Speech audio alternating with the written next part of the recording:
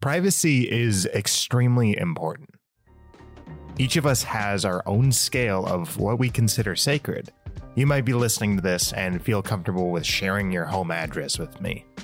You shouldn't. But you also might be the kind of person that wouldn't even tell me what you had for breakfast. On the surface, you'd think that operating a SaaS business isn't personal, right? We all have perfect work-life balance and never feel either side of the scale tip towards one another. Well, in reality, operating a SaaS business is completely personal. It's something that Patrick Campbell has talked extensively about, especially with the recent acquisition of ProfitWell by Paddle. Today's guest is Arvid Kahl.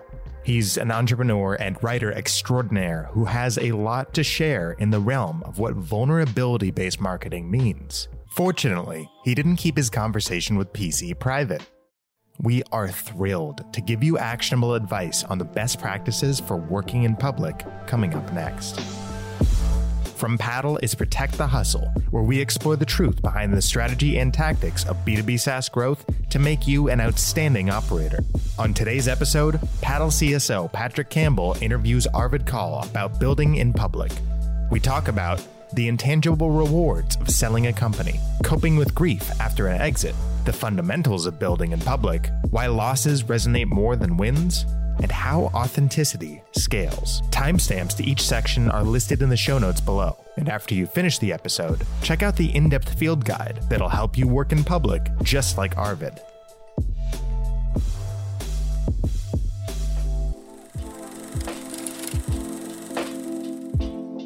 What's up, man? I'm excited to chat, mainly because, as we were just talking about, you and I feel like we're friends, even though we have never had a voice conversation. I didn't even know what your voice, well, I've watched some of your video stuff, so I know what your voice sounded like, but I'm excited to chat, man, but I'm glowing already. So who are you? What do you do? Introduce yourself.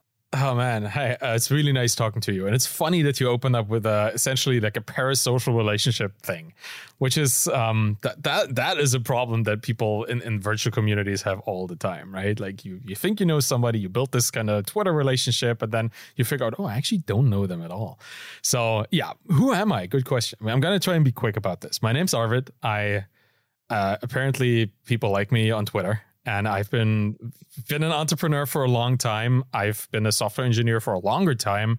And now I'm a writer too. I just love doing this apparently. So sold a business. Turned out that was one of the best things I ever did because it opened up a whole world to me in terms of being able to teach people, to engage with people, to help them build businesses, sell businesses. And I just hang out on Twitter for I guess 24 hours a day, apparently. And it's been a blast over the last couple of years, just establishing my own little media business that I have. But I've been in building like software enabled businesses for must have been 15, 20 years at this point.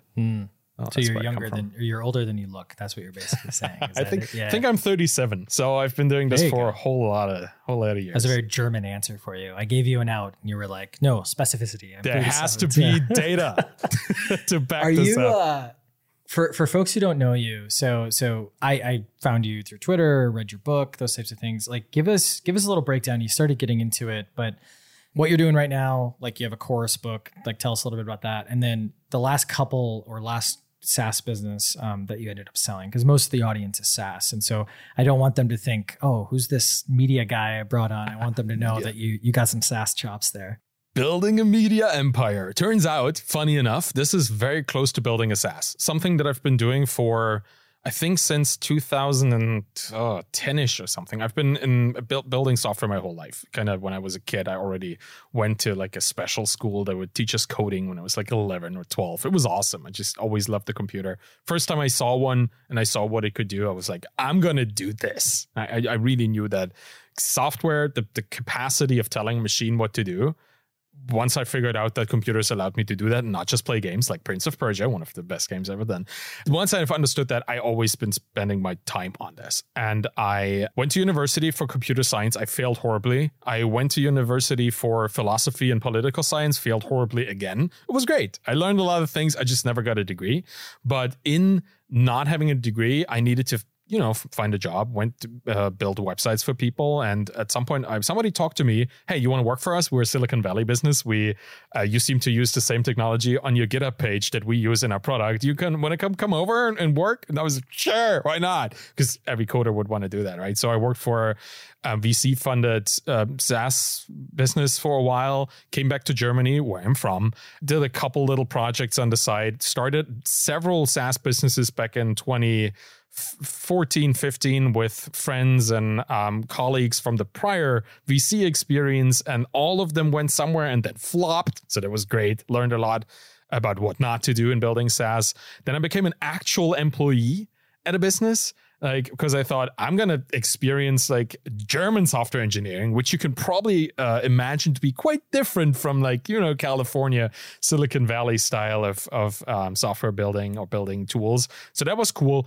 And while I was doing that, I was living in Berlin. I was commuting a lot to Hamburg in Germany, which is like a 2.5-hour train commute. I read all the books on entrepreneurship. I listened to all the podcasts on indie hackers and all that kind of stuff. I learned a lot, and I thought, maybe it's time to look into opportunities here. And at the time, my girlfriend that was living with in Berlin, she was an online English teacher, and she had problems with her online English teaching.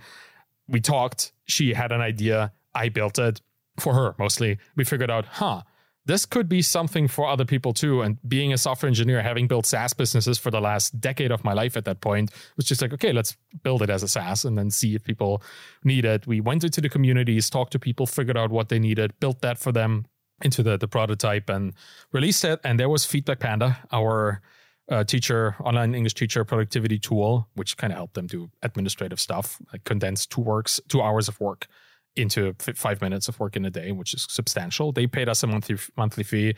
Obviously, we used the fine tool Profitwell to track. Yeah, we really did. Absolutely. We it's the only reason I tracked brought you on board. Yeah, it was really nice. It was that's why I'm here, right? No, it was quite useful to understand, to already know what SaaS businesses were about, building one. So my experience in building all these failed businesses where I did all the wrong things and didn't track the right things, that helped me get to the point where Feedback Panda could be a success. We bootstrapped the whole thing from start to finish. We sold it. We got acquired just before we hit the 2-year mark. At that point, we had $55,000 in monthly recurring revenue, which you could probably cross-check because you know. No, but only with permission. Only with permission. That's right. Yes, I give you express permission to look back into that time because obviously we don't own it anymore, right? The software is now owned by SureSwift Capital, a private equity company. They took it over. They still are running it. It's still doing good. So I'm glad to see the business still be out there. And after that, I fell into the void of despair because selling your business is amazing, as you can probably attest. I think what happened to you over the last couple months probably changed your life in ways that you never imagined, because it certainly, on a smaller scale, did the same for us. Although at that point, doesn't matter, right? Like, it's a life-changing event. Doesn't matter how many zeros are involved at that point. What does matter is that our purpose and passion that we both had for not the business was a vehicle for helping and empowering people that actually needed our help, the teachers, online teachers. And that went away. It all went away. Like, we sold the business, like the champagne corks, like, shot up in the air, the bank account, exploded. And then we noticed, nothing changed, but we just lost something significant. The source, the engine of our purpose. And we both struggled with that in both our ways. Like, both Danielle and I had different ways of coping with that. For me, my way of coping was writing about it. I never was a writer before. Like, German is my first language. English is my second language. There's always this kind of, you don't want to write in a language you don't know. But I thought, I know so much now from my experience of a decade of doing these things. I have to kind of share it. I have to give other people the opportunity, because people who were there, like you, and on podcasts and in your writing and the things you've been doing while I was learning, were doing this in their free time while they were running businesses. So now it was my time to do the same, to be that person, to help other people get to where I was already. And I started writing, started the blog. People told me, hey, this is cool. Can you turn this into a book maybe? And I said, sure. And I turn it into Zero to Sold. And then people talk to me, hey, this part of the book, can you talk more about this? Sure. Then I wrote The Embedded Entrepreneur, which is my second book. And then people told me, hey, this is actually mostly a Twitter course. Can you do a Twitter course? And I said, sure. And now Find Your Following came out. It's honestly, I'm just doing whatever I want. Then people tell me what they like, and I keep doing this. That's kind of what I'm doing right now. That's my media business in quotation marks. So basically, if you would like Arvid to go research something and do deep writing on it, just ask him. That's what I'm hearing. Honestly, yeah. That's what I do every week. Every week there's a topic that comes from the community because I'm very active on Twitter. Just earlier today, I broke like 80,000 followers or something, which is mind-blowing. But those people, I follow, I think 14,000 at this point of them. And the conversations that happen, that's where I source the things that I talk about, because I know that the community cares about it. And I want to, because they're giving you that feedback. Yeah. It's an ongoing feedback loop, something that I really, really like. And we can keep talking about this if you want to, but like having this kind of public conversation that is both surrounding you and you're participating in it. That is for a media business, which is what I consider the thing I'm doing. It's substantial. Every week, the thing that I talk about is relevant to the ongoing conversation. It's influenced by it. It's not controlled by it, but because I still make the choice. But it's always useful. And I hope that it in some way gives back to the community in some capacity. Yeah, and I want to get deep into Build in Public, because I think that there's part of it I kind of get, but it's kind of like, it always reminds me, Build in Public reminds me of one of those things that when it first comes out, if you don't understand it, you think it's just this really flimsy thing. Like, remember when Snapchat came out, everyone was like, this is so kids can send naked pictures to one another. And like all of us old people just didn't understand, right? And then, it's obviously grown and it's so much bigger than, we thought. But with that weird metaphor out of the way, before we get there, you mentioned something about purpose. Can you describe what losing that purpose felt like? And to give context, I think that a lot of people, the end is selling, the end is IPO, or, going down in flames. There's always that end. And that's just built into the experience, right? Yes, there's cash flowing bootstrap businesses, those types of things. But there's always an end, even in those, even if it's 50 years from now that you're envisioning. Tell us about what that end felt like. It was both one of the most culminating moments of my career as a rather new entrepreneur, because as much as I've been considering myself an entrepreneur in the past, I was kind of more a entrepreneur, like somebody who's trying to build businesses. But with Feedback Panda, it actually was an honest effort, like something where we quit our jobs and we went full time, right? That never happened before. It was always just, and I love the idea of like having a lot of side projects, which is great. You can see which ones work and which ones don't, but that one wasn't. That one was a real thing, and it turned into a real thing from being a side project. And it felt like the success of that actually happening, that was what I always dreamt of. Oh yeah, I make millions, right? That's kind of that's as far as I thought in terms of goals. It didn't even resonate with me that was a possibility for me in the past, because I come from meager means. Family has always been just like workers, and there's no capital, no real like ownership of anything, wealth in the family, just like regular dudes and dudettes, right, doing the thing. And as a person being raised in that environment, I never thought that this would even be a possibility for me. That was for other people. So when it happened, when it was a possibility, when Kevin from SureSwift reached out to us and talked about numbers that I could not fathom in a potential acquisition target, I was like, okay, well, this is happening.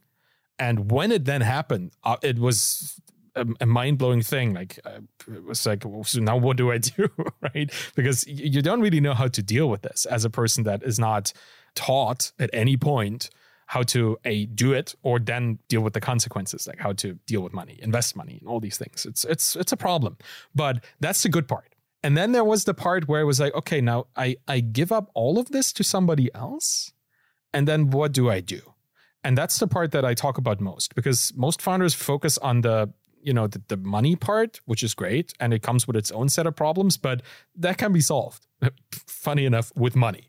But the other part, the part where the meaning of your work comes not from the goal, it's in the journey. It's this whole thing. It's like journey before destination, right?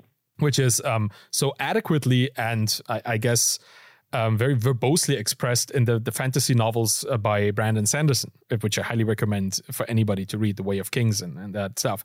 A recurring theme in these books is that the journey is way more important than the destination, because the destination, goals that you set, you reach them, and then what, right? But if the journey is the thing you care about, the process, the ongoing practice of doing something, then you have something to hold on to at whatever happens, right? In any kind of situation. And I noticed that I had always just thought about the goals, always just thought about the potential exit. We built a sellable business. The idea was to make Feedback Panda as sellable as possible and then never sell it. Because a sellable business is a business that runs well, that's highly automated, well documented, and you can essentially delegate all of your tasks that you have as a solopreneur to somebody else, because that's what makes it sellable, right? Because the moment you have a manual for your business, you could just hand that over to somebody else. They can buy the whole thing, and then you sell it, they buy it. So a business that is structured like this, particularly in the indie hacker world, is extremely valuable for that particular purpose. We built it like that. And that was always the goal. But we noticed that the joy came not from having a sellable business. The joy came from having these conversations with these online English teachers who told us, hey, I've been using your tool for 2 months and I get to spend way more time with my kids. Now I actually know what they do in their afternoons. Or now I get to have conversations with my partner that I never had the time for, or even the mind space for before. That was the impact that we had. And that was also the thing that was gone when we sold the business, knowing that we did that and that we kept doing that. Yeah, you don't realize that impact at the time. Like you do, like objectively you see it, but you're so focused on there's this fire, this optimization, this documentation, et cetera. I, have recently gone through this as well. And it's kind of funny. It's like wisdom has to be learned. It can't be taught, right? So maybe this is a useless conversation because, people aren't going to know it. But no. But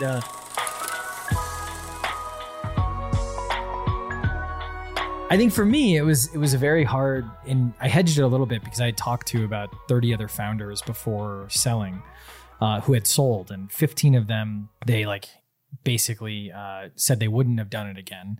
They all have the money, so who knows how honest that is. And then of those 15, 7 just gave over the keys. Like they were just like, see ya, here you go.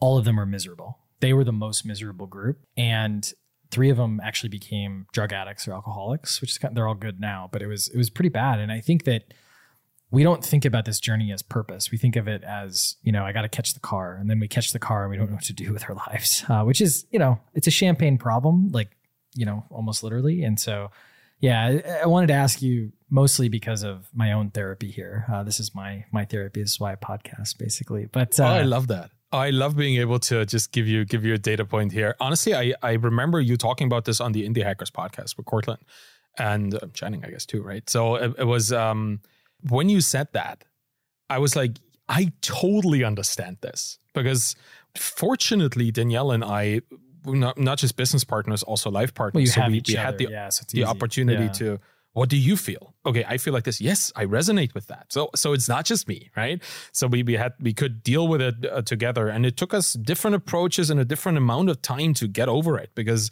it is mourning. Like if you give up something completely, I hesitate to make the comparison to a child, because it's not. It's a business, right? It may be incorporated, but it is incorporeal, right? It doesn't have a body, but it is. It's a thing that you build an emotional attachment to. It's a project. Let's call it that. It's a very emotionally involved project of any business, and I bet you know that, because if there is one founder that is involved in their business, I would think it's you. Because for better and for worse. Well, exactly. And that's the problem, right? It comes with so much joy and so much self-realization, but it also comes with jealousy of other people who now have it, or it comes with loss, with grief, with mourning, because you don't have it anymore. It was maybe never yours to have, but you built this emotional connection with it, right? And that is something that, just like you said, has to be experienced, can only be learned, it cannot be taught. And I noticed that, because anything I'm saying right now, I've heard on so many podcasts, like the Built to Sell podcast by Warlow, right? And you might have thought like, hey, that's not true. That's not going to happen to me. Like that's what I always do with that. I know what I'm doing, and I know what I'm going to do next. Because in my very, very simple mind at that point, I was like, hey, I'm going to sell the business, and then I'm going to play World of Warcraft for a year. Like that's just what I thought would bring me joy. And then I noticed a week into that, this is not what it used to be, because I had leveled up my understanding of what actually helping or actually doing meaningful work was. But back in 2006 or whatever, when I was playing World of Warcraft very much, like so much that I dropped out of university twice, you know, you see kind of the things connecting here.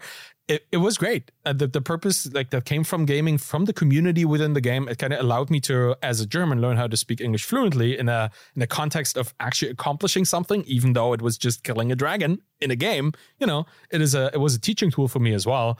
But I tried to go back to this. It was just so virtual, just so abstract that it was not the thing that I craved anymore. I have found it again with writing and with communicating with people. But it just I kind of pulled the rug under myself, like from under myself at that point, because I thought I knew what my mind was doing, but I did not. I was not aware of the depth of connection that I had with the project. How's that for you? Like, how are you dealing with this right now? Because I know you're still in this and for a while, but it's probably different, right? I'll be honest, not well, but for, I think, all of the reasons I didn't suspect. I think that what's really funny is, and I don't know how it was it for you, but everyone thinks about it. Everyone who's not in the chair or hasn't been in the chair before, the founder chair, not necessarily a CEO chair, but like in a founder chair, they think it's all about control.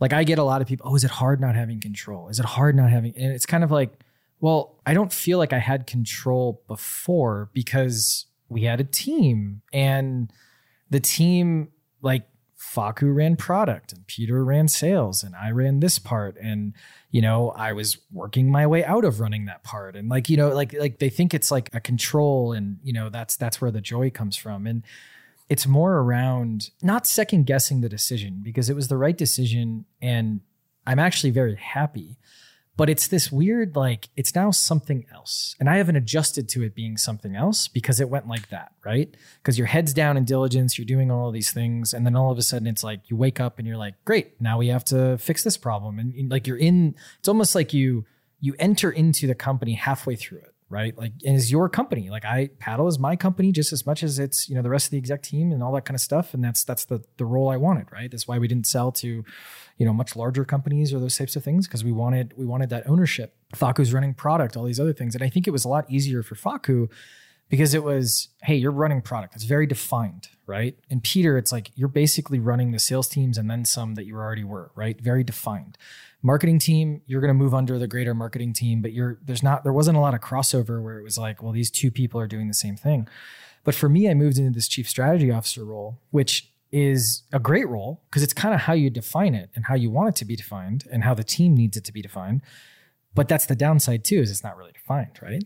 And so, you know, we didn't really define it at first. And then we defined it. Then it's like that definition sort of works, but part of it doesn't work anymore. And so there's a lot of like this storming and norming as they talk about. And I think when you layer on top of that, all of a sudden you've reached the car, like we talked about. And it's almost as if you have those existential conversations and thoughts that you were talking about, but I have a distraction, right? Your distraction was World of Warcraft, which has, you know, as much as possible. And I also maxed, like, it's funny. I haven't played in a long time. And then within the last 4 months, I maxed out a character and was like, all right, I'm done.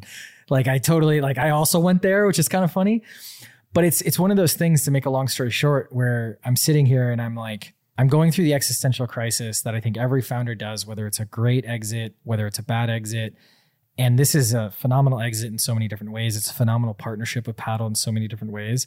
And it's, you know, we're going through integration woes, but all of those integration woes are the product, and the vision is just peanut butter and jelly. You know, there's not a lot of redundancy, if any redundancy, and it's all the natural, like, well, neither of us have thought about this. What should we do as a joint group? Or we've thought about this, or you've thought about this and we haven't, or vice versa. Like, what should we decide is the joint thing, right? And so that's taxing, but it's like a distraction from the existential piece. And so my emotions, I went from like this, Like I work so hard to get so level and neutral at like my emotional reactions to now it's like all over the place, right? I'm dealing with it. And it's a champagne problem, but it's also a problem, you know? And so I'm honestly having conversations. I've been going to a couple of founder events and stuff. And like, that's great. Cause I'm like, oh, we're all dealing with it.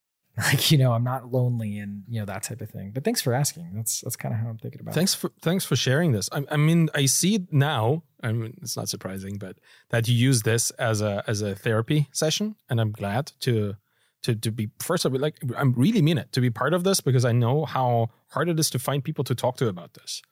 The people you want to talk to about this may not be accessible, like particularly in like ahead of the actual sale, and even after the sale, everybody's busy and nobody really wants to talk about emotional stuff. Well, while too the much, sale's going on, it doesn't even feel real, right? So you're like, why would I talk about it? Like it's not done until it's done. That's what everyone says and what you should believe. And so you don't even think about this stuff. Yeah, you deprioritize your own mental health again, right? As a founder, you often do this because there's a higher goal, a higher thing for you. There's a number, there's a something, yeah. I want to say one thing about the way you say like champagne problem. I know what that means, and I know that it's usually a kind of self-derogatory phrase, but I would like to give you, I wouldn't say permission, but your problems are your problems. Like everybody has problems on the level that they're at. Like 20 years ago, your problems were just as real, right, to you at that point, and they were just as much in the way of you growing and overcoming your obstacles as they are right now.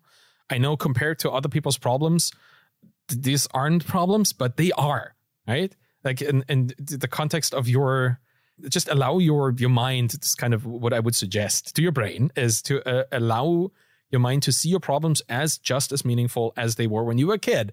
And, you know, not being able to ride a bike was a problem, you know, like they may be like irrelevant in a greater context, but you are your own context. So just wanted to say this. There we go. And I've gotten permission, everyone. It's public. I've gotten permission. I'm allowed to have my problems. What I really like is that you publicly talk about these things. That is maybe why I'm so adamant about talking about this right now, is that I see too few founders talk about this, and I see too many founders need to know more about this, which is why I speak out about this whenever I can. So sorry about barraging you about these topics right now, but I think it's super important. But I think it's really important, and we're going to talk about build in public in a second, because I think that's a huge advantage of it. But to round this out, I think it's a lot of fear, right? So, you know, I can obviously be fired, but also I don't have like a lockup period or anything like that, right? So it's a very like I'm at Paddle because I want to be there, right? And I think that the reason I say that is because there's always a fear of like, I can't talk about this because I either look dumb, or I feel like someone's going to someone's going to be like, oh, the transition's having trouble. Oh my God, everything's, and it's like, no, like every integration is bad. This is why people tell you, not bad, but like it takes work.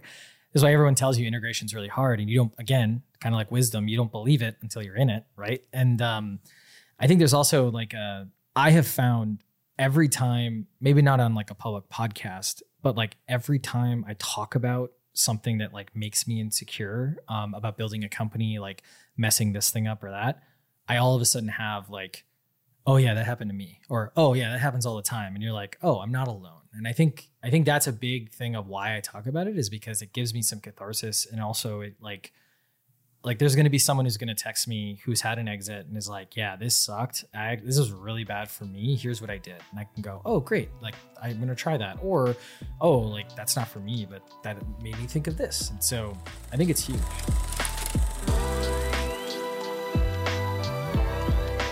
What is building in public, right? First. And then I'd like to get into like the why. I'm not a skeptic. I'm a little bit of a skeptic. Let's put it that way. But like, I am one who does this, but also as a strategy, like kind of questions some of it. And I'll talk about the why, and it's the natural whys or the skepticism that I'm sure you've heard many times before. But what is build in public, and why should people build in public? So the most like compressed definition that I can give is it's just sharing the journey of building your business in front of an audience of your peers, your founder peers, and your prospective customers, your existing customers, and your ex-customers, really. Like everybody who you would think as an audience, as a term that is not defined in time, but by scope. really, right? Your audience is everybody who might want to know more about you, who does know enough about you, or who knew you back then. That's your audience. And that's what building public is. You act in front of these people. Sometimes it's in the same format. If you like sell software to people, it's on Twitter in front of your founder peers who are on Twitter and your software customers who are on Twitter. Sometimes is half here, half there in front of your founder peers, and then maybe on LinkedIn for all your recruitment or recruiter customers or whatever. It really doesn't have to be done on the same platform. The idea is to share your journey in a public way that is not just highlighting showing your highlight reel, but actually sharing the steps, the decisions, the ups, the downs, the experiments, the wins, the losses along the way. It's very vulnerability based. And I guess that's how we can relate this to the prior conversation we had, because it's about opening up, sharing things that might, in a more traditional sense, be risky to admit, right? Admitting failure, admitting experiments going wrong. But that is the stuff that actually builds meaningful, trust-based, long-term relationships. And that's what building in public is about. It's not a marketing gag. It's not a marketing kind of activity where you get so-and-so many more potential leads for your business because they now follow you, not just for the business, but for the journey. Is not that. It can be just that if you only do it on the surface. But what it is, what I've experienced it to be for myself, is building relationships that it's kind of the difference between a finite game and an infinite game.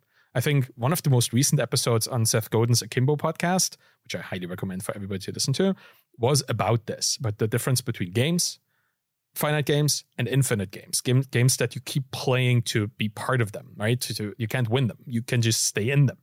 And building a business, just becoming better at being an entrepreneur, is an infinite game. While running a flash sale, that's a finite game. That's a short thing, right? You can either win it or lose it, depending on how many people buy. But making relationships happen that over time will present you with opportunities and partnerships and potential sales, but also maybe somebody just talking about your business to other people who then amplify it to their own peers. You never know. And building in public leaves these traces of your ambition in your community of both the founder part and the potential customer part for other people to find and connect back to you, and then be genuinely curious about the person that shared so much about their ambition to help them. It's about building a relationship that is very clear that you're trying to serve and empower somebody else, not just enrich yourself. So sorry, I try to be short, but I can't. No, that's great. About this stuff. I guess no, of course, and that was a really good explanation. I guess my question is, so let me maybe clarify. So building in public is basically, it's not strictly content marketing, but it is content that you share, I'm sure, blog posts, podcasts, tweets, whatever it is, on the journey. And it's the good, the bad, the learnings. You're trying to be helpful. And it's just the good, the bad, all the things.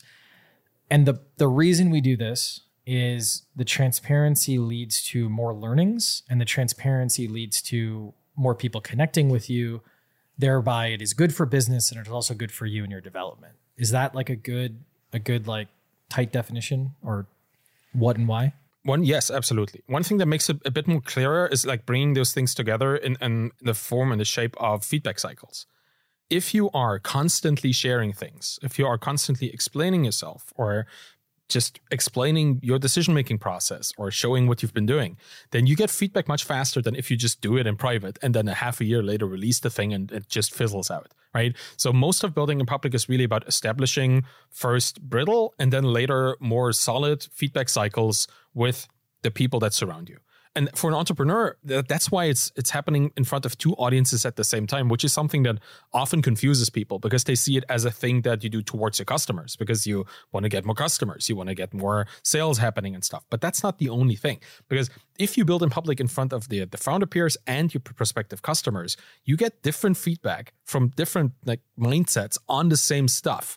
And while your customers may love a thing, free trials, always a big hit, right? Your founder peers who've been through this and who've had their businesses implode under them, just thinking about like Baremetrics with their attempt, right? That was a thing. Like when they implemented free accounts and stuff, you get information that comes back immediately. Like if I were to build a SaaS business today in front of my audience and I would tell them, hey, I'm going to implement a free tier, I would argue that within 15 minutes, somebody would link to me to Josh Pickford's blog post about how it almost killed their business.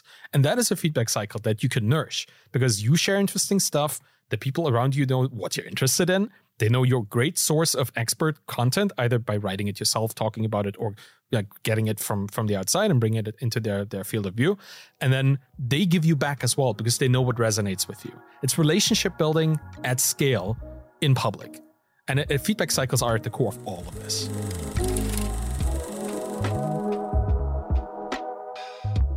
So it seems really obvious for like a founder, I would argue bootstrapped or not, like just someone building a business or let's say building something. What about someone who works somewhere? What about a VP at a company or something of that sort? Like, what do you think of, like, is this for everybody or is this just for works best for certain people? I think anything you can be an expert in, which in our day and age is everything, right? Beanie Babies, anything. Yeah. The thing is, like, everything you do, you can become better at, right? You can always learn to be better at something. And the process of learning is something you can share. I just read this book and understand this concept. Or here's a resource I found today researching this particular thing. Maybe you can find it too. The core principle of building in public is to know that somebody else out there is trying to do the exact same thing you're doing in a different industry, hopefully, and they are 2 weeks behind. And anything you can help them with that you just learned within the last 2 weeks is worth sharing because those people can then get to whatever they want to do faster. That's the idea of building in public. And it can be anything. Right? Transparency to an audience leads to feedback cycles and spread because other people want to learn the thing that you feel like you've learned. And then you therein learn and spread even further. So it's a learn-teach cycle.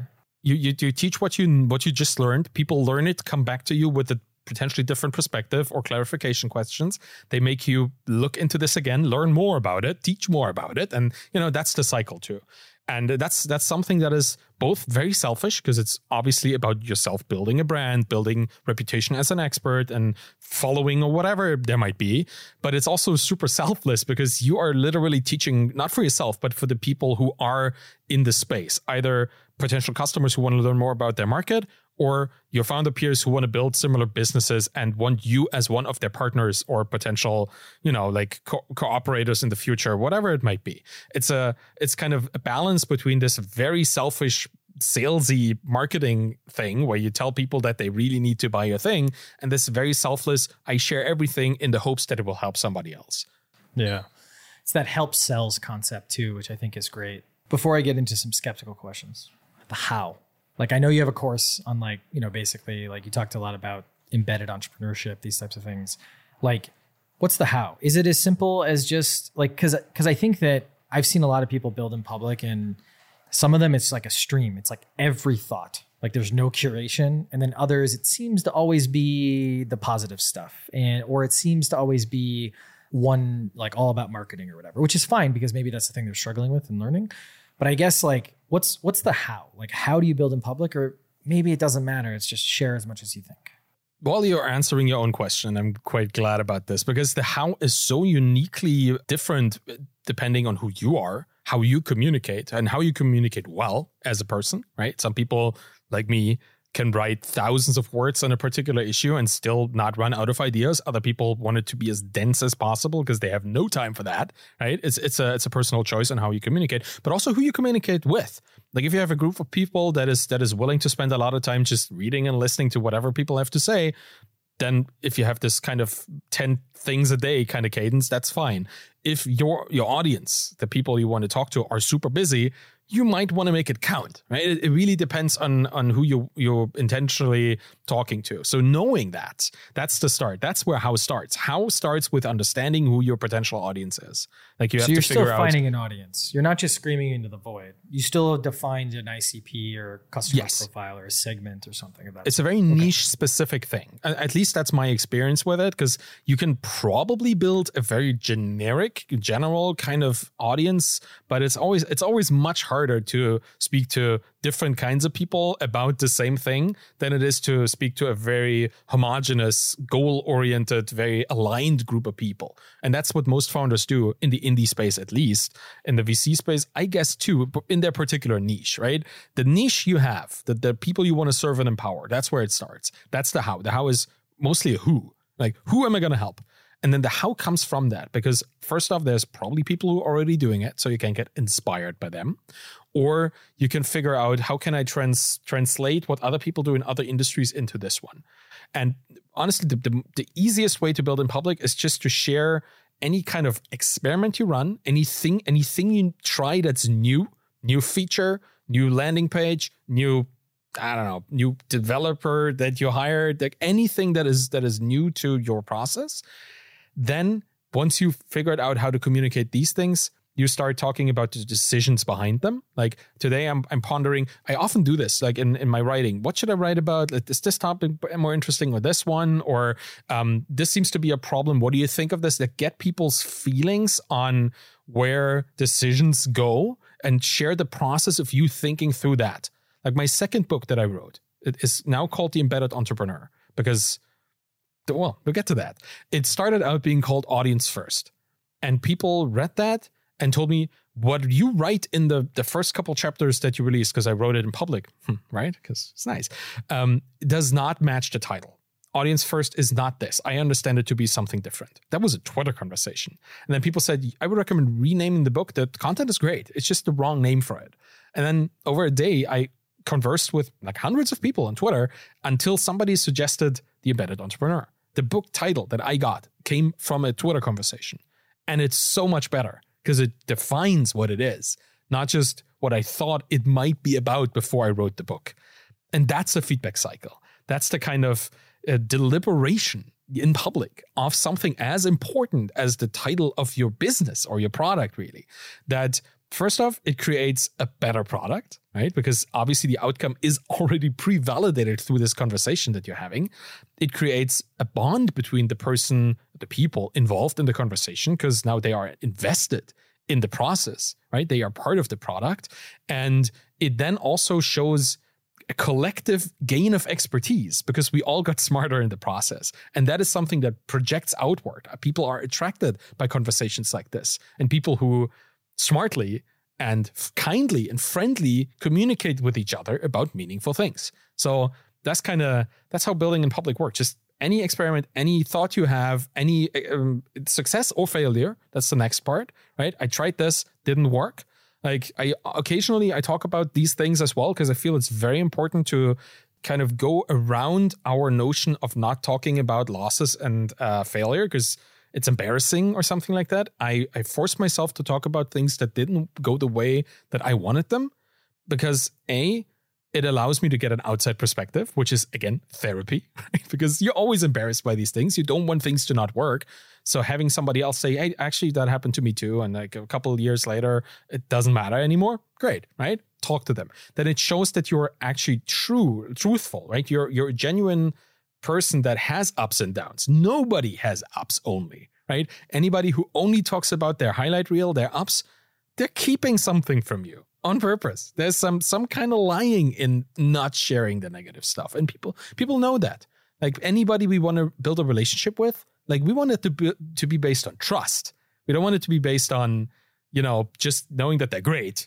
Like them being a hero. Well, that's the thing. You don't really trust the hero. You know that there's something going on, right? Most narratives that you find in books, there's always kind of something negative there that they try to hide. So people think you hide something too. And if you don't hide it, well, then you're just a much more relatable person. And I like talking about this. It forces me to be honest with myself, right?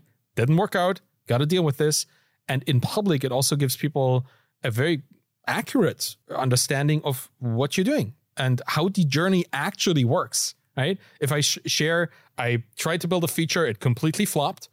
Then hopefully a couple dozen, if not a couple hundred of founders have understood that even somebody who's been doing this for a long time tries things that fail and then still keeps going. That alone is worth like doing this for me.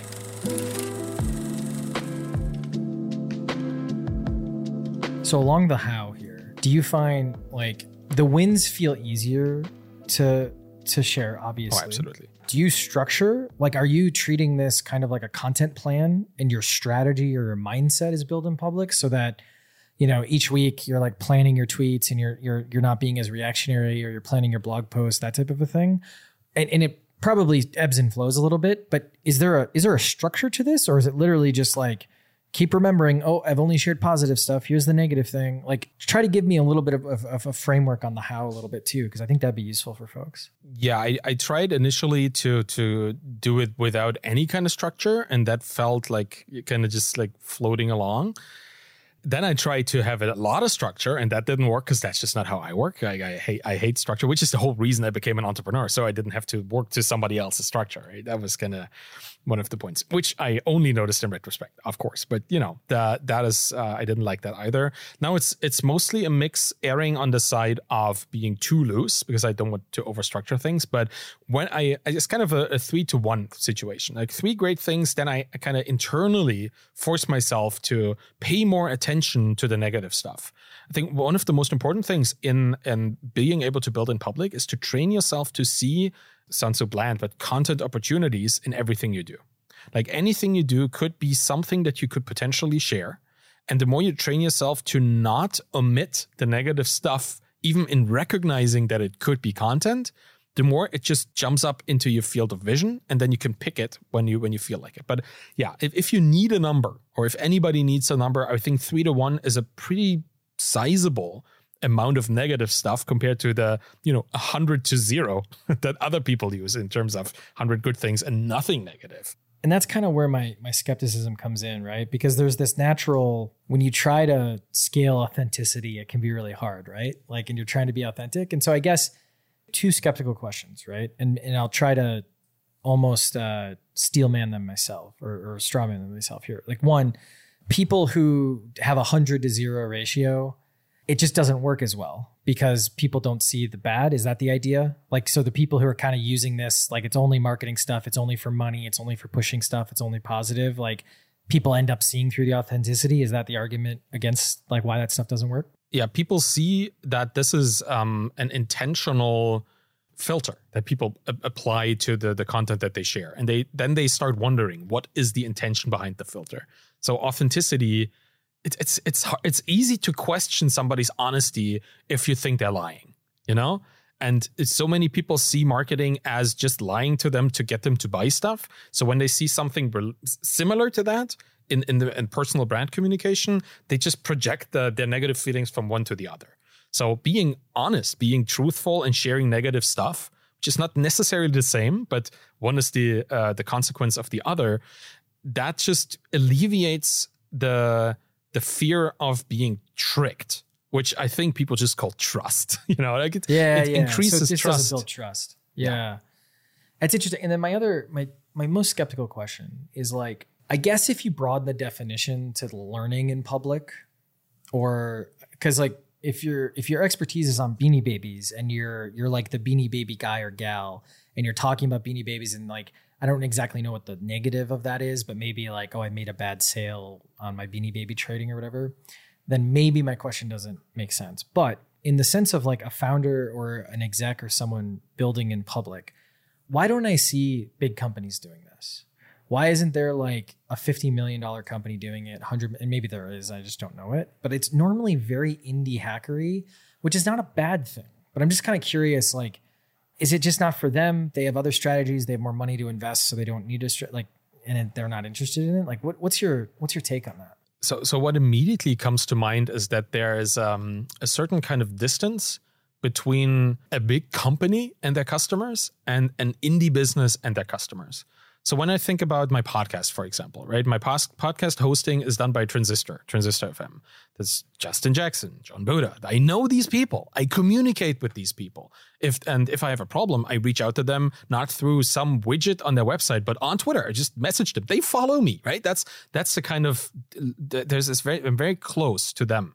So I care about them not just as a provider of a service. I care about them as a participant in the community, of which I'm also part. And most huge businesses, at some point, they just kind of navigate towards the more corporate enterprisey thinking or even presentation of themselves, which means that there's a really clear line in the sand between the business and its customers. Barely do I see them in the same community. Right? Even MailChimp has this problem, right? Like they're getting bigger and bigger. And then all of a sudden, what used to be like a small little indie, or at least used a lot by indie people, tool becomes a much more enterprisey thing, and with that comes weird pricing changes, and that it has an impact on the distance that people feel, the perceived distance between themselves and the brand. And then building in public just feels inauthentic because it is inauthentic, because there is no person that is the brand anymore, or that has like kind of a the same feeling that I guess that the best comparison in a huge company that I could make would be Tesla and Elon Musk, where he feels like he is the company. Obviously, there is so much. I don't even want to get into this, but that's like as far as I would project like a personal brand and a professional brand intersecting there. That the thing about building in public that I really like is that if you as a founder build in public, no matter what happens to your business, your personal brand is always going to grow, right? If your business flops, that itself is a build in public event. You can talk about how your business failed. You can share the lessons you learned from how you did everything wrong.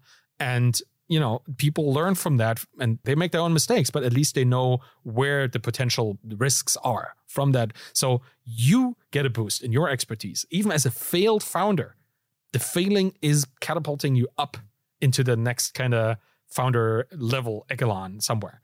So that to me is...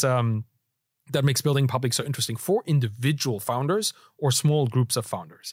The moment it becomes a gigantic business with divisions and, all kinds of things, the personal doesn't reflect the business anymore, and it becomes hard to see it as the same thing. Then it gets into what you said earlier. When people start talking about their own jobs in the company, you can be a product manager and talk about your journey of becoming a better product manager. Like, what have you been working on in the past? What kind of projects have you been, if you're allowed to say this, and this is kind of where the problem comes in from the other side, the legal department, right?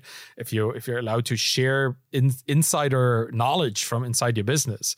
I think building in public, the way it exists right now, is so young as an activity and so undefined that the legal framework around it to have it be allowed in larger businesses where you are not the owner of the business, right? And we talked about ownership, makes this kind of fuzzy enough to ignore it, to be more of a risk than it is a potential reward. So, but I think what's interesting is like Elon is a really good example. Like a MailChimp, not to give intention or make assumptions, but to kind of speak to it, it's like the scale changes, right? Like the scale changes and the customer ICP changes because it's not the early adopters anymore who are very different than the core company or customer. But I think Elon is really like, it is a build in public framework, whether he would call it that or not. And he does share failures. He does share ridiculous things. He does share successes. And I really like it. And I'm always like, I hate to be that skeptic, but I really like this because I just think that authenticity can scale.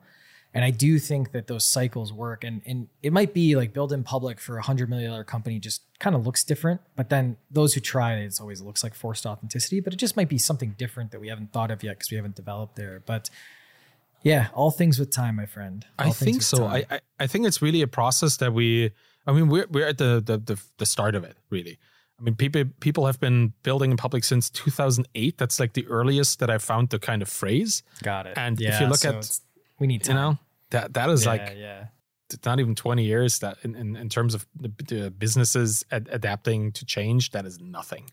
So we'll see. I look forward to billionaire Arvid building in public one day. But honestly, that's not my goal. Can tell you that. Like, I want to be in my basement doing what I want to do, write books and hang out with my dog. That's my goal. No, that's great. That's great. Well, I look forward to a billionaire who built in public. I think that'd be really fascinating. But I appreciate it, man. Where can people find you? Anything you want to plug? Anything like that?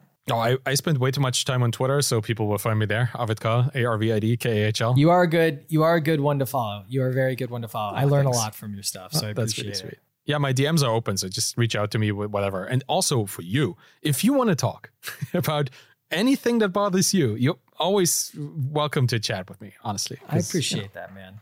Yeah. I'm glad our friendship went to the next level of actually speaking to one another, which is good. That's pretty cool. Awesome, man. Appreciate it. Thanks so much.